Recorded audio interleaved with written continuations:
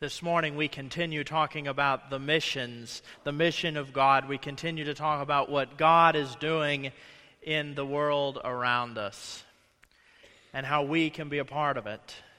We started this series 2 weeks ago when Pastor Scott talked to us about how when Jesus is raised from the dead, he goes back to those disciples and he says, go and proclaim, go into all the world and proclaim the good news.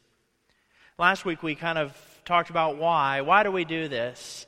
Because it's part of, we said it's simply because God's desire, God's will, and God's dream is to reconcile the entire world, that none should perish, but all should come to repentance.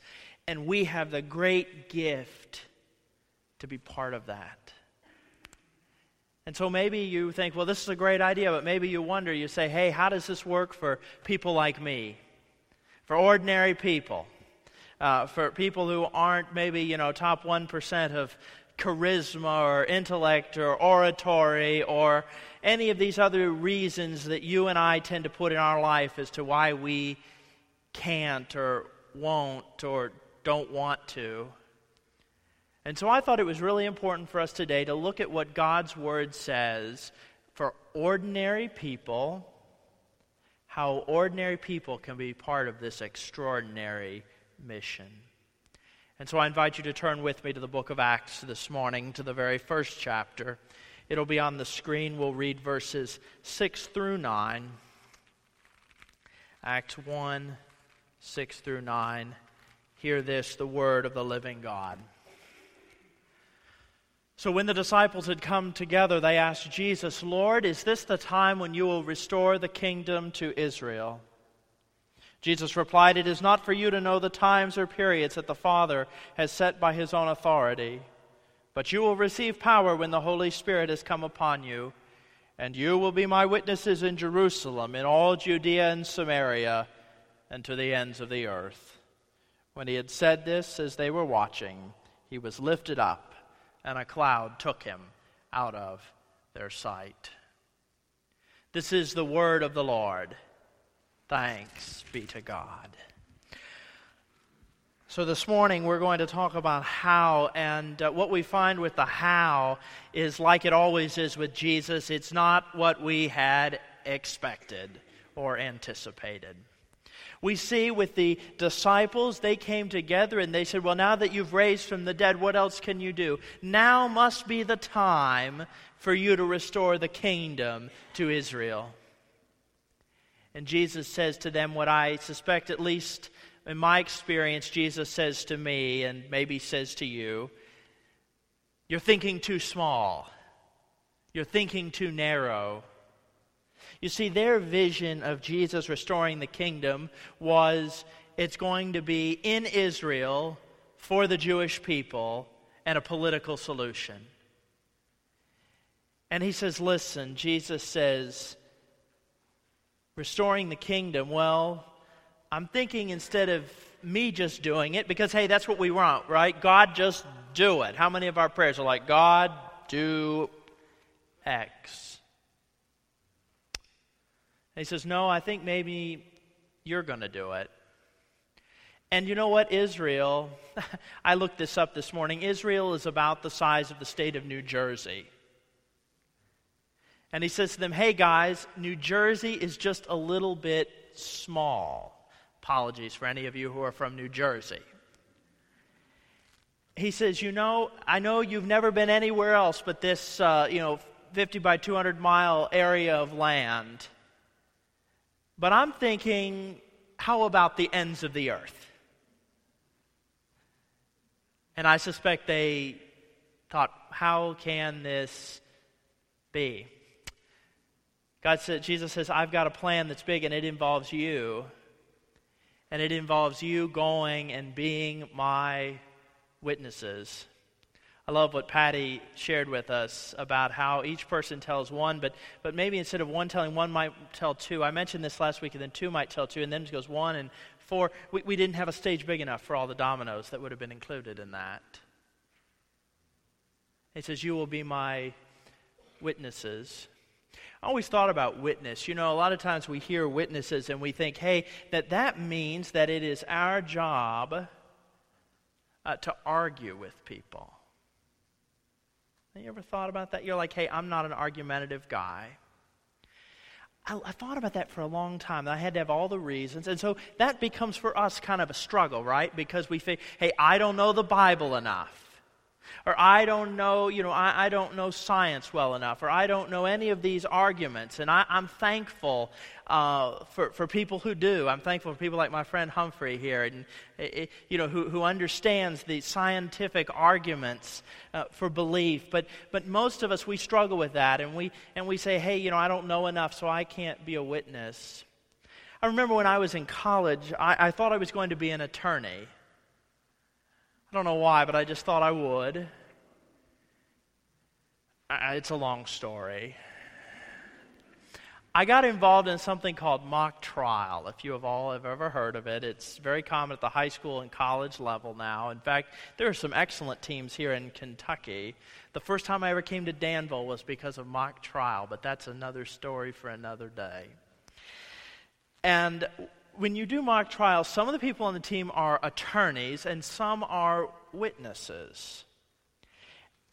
And at my freshman year, of course I want to be, the big cheese, but I was a witness.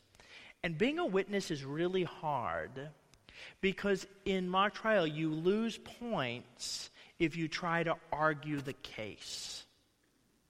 Your job is to say what you saw. Your job is to give the facts and not try to make an argument. To give the facts, but not make an argument. Why? Because in mock trial, who makes the arguments? The attorneys, who are also known as the advocates or the counselors. Conveniently enough, folks, we're the witnesses, and God's provided the attorneys. After all, what is the Holy Spirit known as? The advocate and the counselor. You see, we are told by Jesus, what you need to do is simply tell the story. In fact, in Luke, if you turn back, as most of you probably know, but maybe not all of you, Acts is the second volume of Luke's work, the first one being the Gospel of Luke, and it must have been so popular they asked him to write a second one. I don't know, but we know from the beginning of Acts in chapter 1, it says this is the continuation of what Jesus has done. And Jesus says at the very end of Luke, says to them, "It is written that the Messiah is to suffer, to rise from the dead on the third day, and that repentance and forgiveness of sins is to be proclaimed in his name to all nations, beginning from Jerusalem. You are witnesses of these things." You see, what Jesus asks us to do is to be witnesses in a world that has lost hope. You look around the world today, and we see a world that is going every possible direction, trying to solve the human dilemma. And that is that deep down sense in our own souls that this world is not what God wills it to be, and that our lives are not yet what it needs to be. And so we flail around and we seek and we self-medicate and we divert to try to avoid or overcome this problem, but it stays with us. And Jesus says, you are witnesses that in a world where there is no hope, that God has provided a way. He has provided a Savior. You are witnesses of these things. He says, being a witness is just tell the story, that there is hope, that there can be forgiveness, that repentance isn't just saying you're sorry, but repentance is turning around 180 degrees, and God has provided us someone to turn to. That's being a witness. Being a witness. Telling the story. And it takes a lot of forms. If you look in the book of Acts, if you look at Acts chapter 2, we have Peter tells the story. He talks to his audience at their level. They're a Jewish audience. He talks from the Jewish scriptures. We see in Acts chapter 6 and 7 where Stephen is arrested and he speaks to the council. He tells the story of Israel. We see there when Paul speaks later, Paul speaks in Acts chapter 17. He speaks in Mars Hill, and he's not speaking to Jews, but he's speaking to Gentiles, and he speaks and tells the story that you say there is an unknown God, but that unknown God you talk about, I proclaim to you. He uses their philosophers and their background. He tells the story in their terms. Later in Acts, Paul speaks to the emperor and the governor, and he tells them his story. He says, hey, I was advancing far beyond my peers in religion and religious observance, but God got a hold of me. He told his story. There's no one way to tell the story, but it's about connecting with people where they are, about building relationships with people, and about sharing the good news that there is hope, that there is forgiveness for everyone. And what's really important is to be a witness, you have to have seen or heard something. When he says, you are witnesses of these things, Jesus says, you have experienced this.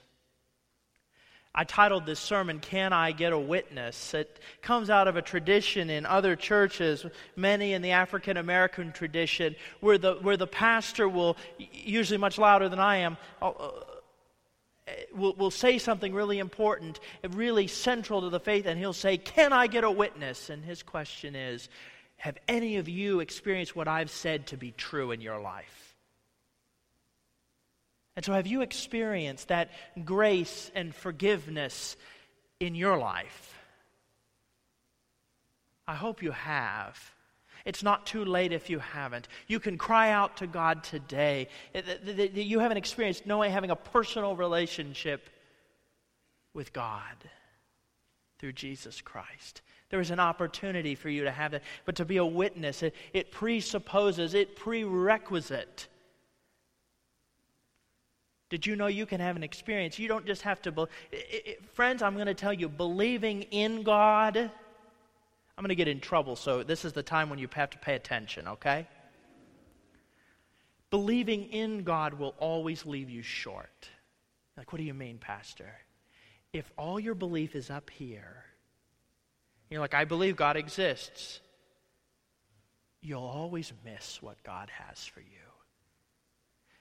What happens is, when do you experience God's grace? When does your belief move from your head into your heart? That's what will make a difference. That's where you will know every day that you are a born-again follower of the risen Lord. I served a church before I came here, and it was started in 1910. It was one of the newer churches in its area, in this small rural community. And it was started by people who weren't Christians and by people who came from other denominations, because Methodists came with a tent revival. Some of you who are older are going to have to explain to some of the younger people here what that means.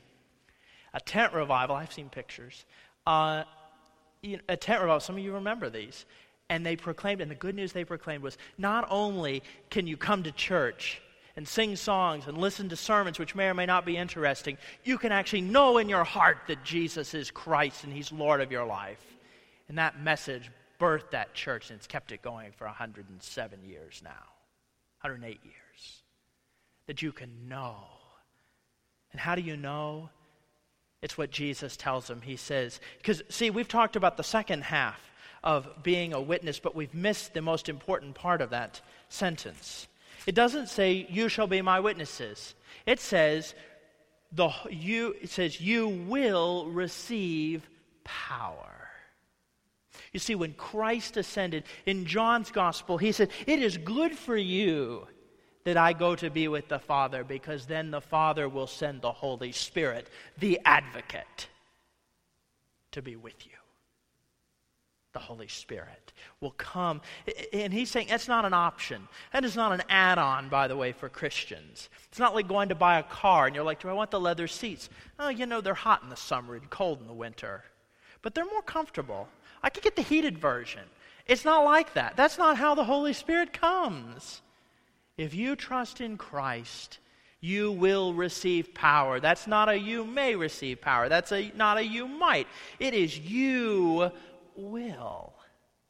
It says you will receive power, and in Greek there's a parallel structure here. You will receive power, and you will be my witnesses. The Holy Spirit coming into your life allows it to shine through.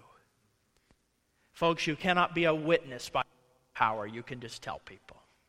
But to be a witness is that the Holy Spirit has so transformed you, has so taken up residence in your heart, my friends, that you cannot help but shine it to the world. That you are bearers of God's grace. That's what it is to be a witness. Not by your power, but by the power of God working within you. Don't sell yourself short. And so how do you do it? You do it in any way the Holy Spirit leads you. I know sometimes you get people to say, well, you gotta say the words.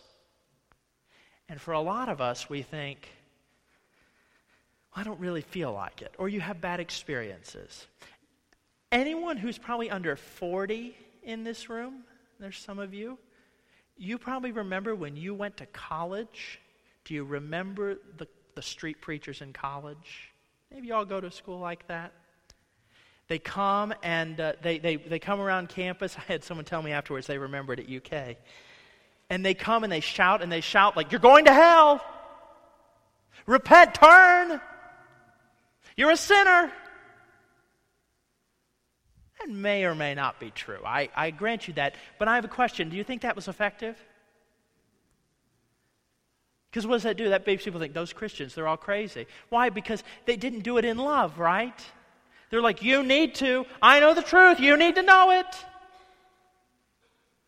They didn't bother to build relationships. But on the other hand, and there's so many in churches like ours, we're afraid to use words.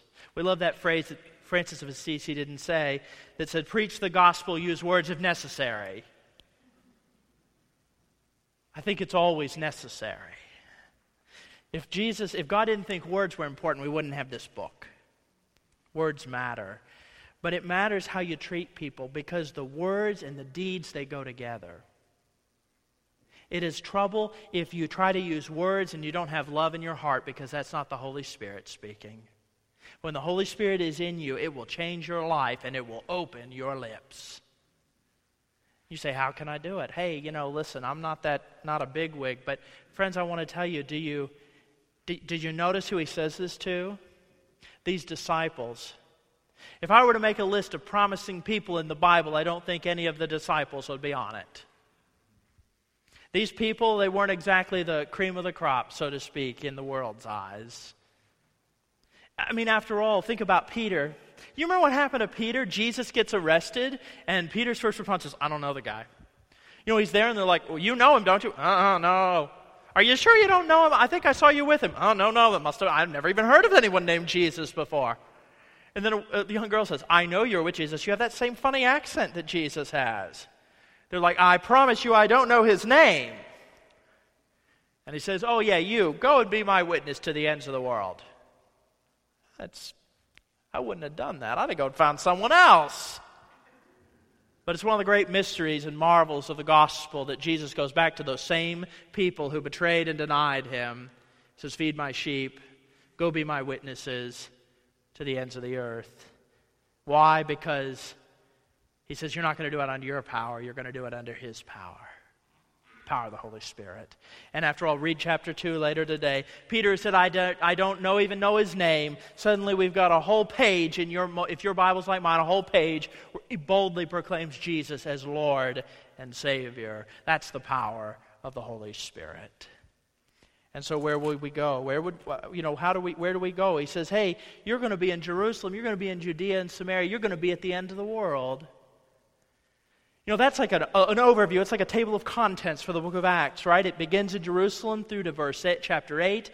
Then from 8 on, or a few more chapters, it's Judea and Samaria, and then the rest, the ends of the earth. It's like a table of contents. But it's not a strategic plan. He didn't say, and they said, okay, so I'll take Jerusalem, you take Judea, you take Samaria, and you three go to the ends of the earth. It's not how it happens. You see, we think we've got to have a plan, but what we find here in Acts is it's not an either or. It's not do I serve here or there, or how do I choose? What we find is that somehow God is at work once again. You see, it's amazing. Friends, being a witness is less about having great ideas and more about just being open to what God is already doing. If you look at chapter 8, chapter 7, we find Stephen is the first martyr. The word martyr in English comes from the Greek word martus. By the way, if you ever wonder, how do we translate martus? It translates to witness. Stephen was a witness until death. And then afterwards, if you read in Acts 8:1b, it says, the day that he was killed, a severe persecution began against the church in Jerusalem, and all except the apostles were scattered throughout the countryside of Judea and Samaria. Isn't that amazing? They didn't plan it, but God did. God used that tragedy for His glory. If you look there, they go and it doesn't die off. You'd think, they'll die off, but no, but God uses them and they start churches in Judea and Samaria. But also, God sometimes sends people. Sometimes you're sent places. Sometimes you end up places just by life circumstances, though. I asked at the first service, how many of you, I will tell you, when I was, say, in high school, my life plan did not involve living in Danville, Kentucky. I'd be curious how many of you, your life plan when you were in high school didn't involve living in Danville, Kentucky. But you ended up here, or Lancaster, or Stanford, or wherever you live. But it happened here. Maybe your company brought you here. I know some of you, your company brought you here. Some of you got a job here. Some of you, your kids moved here, and you don't know why they moved here either, but you ended up here because the grandkids are here. And so God brings people through life circumstance, but also God calls people. The Goshorns, they didn't plan to go to Peru, but they started going on mission trips to Peru, and God got a hold of their heart and said, you need to go full time. And we support those people. In fact, in Acts 13, they're praying, and the Holy Spirit tells the church in Antioch, set aside Saul and Barnabas for me for the work I have for them. God sent them to the ends of the earth. God puts people where we need to be. See, all over your life, you will have opportunities in all the places where you go. Our kids here, I think about you all. Even our kids, you have an opportunity to be a witness in your school, with your family, with your neighbors. You get to be witnesses. For those of you who are adults, and you have an opportunity in your place of work, in how you treat your employees and your coworkers, to be a witness. You have an opportunity in the grocery store to be a witness. Wherever you go, you have an opportunity to be a witness.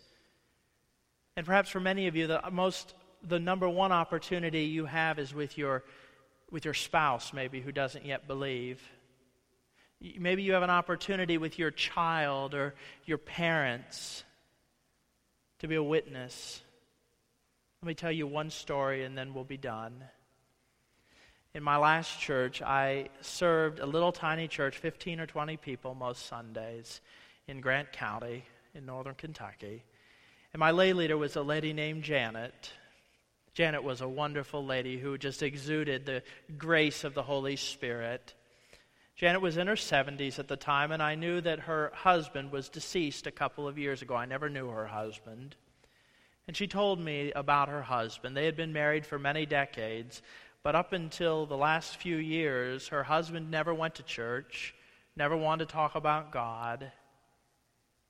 And every Sunday, when they moved to Grant County, every Sunday, Janet would get up and she would put on her clothes and she would go to church. And every Sunday, she'd ask her husband, "Do you want to come to church with me?" And every Sunday, he said no. And then one Sunday, she asked and he said, "Well, get my clothes ready. I'll go with you." And he went that Sunday, and he went the next Sunday, and the Sunday after that, and he gave his life to the Lord. A year or so later, Art was diagnosed with very advanced cancer. And that little church cared about him, and even some Sundays after the service, they would go over with a few of them to the house and sing songs and share Holy Communion when he wasn't able to get out to church. And eventually Art died. And he loved that little church so much he's buried in the cemetery behind that little church on a hill. And Janet misses him every day. But whenever she tells me that, she says, "I'm so thankful. I'm so thankful that now he's with Jesus." If it hadn't been for her, I don't know if he'd be with Jesus now. That's the power of being a witness. The difference between eternal life and eternal death. And God gives us that ministry and mission to the world in need. And so, friends, and so loved ones in Christ, and so Centenary United Methodist Church, I have a question for you. Can I get a witness? Let us pray.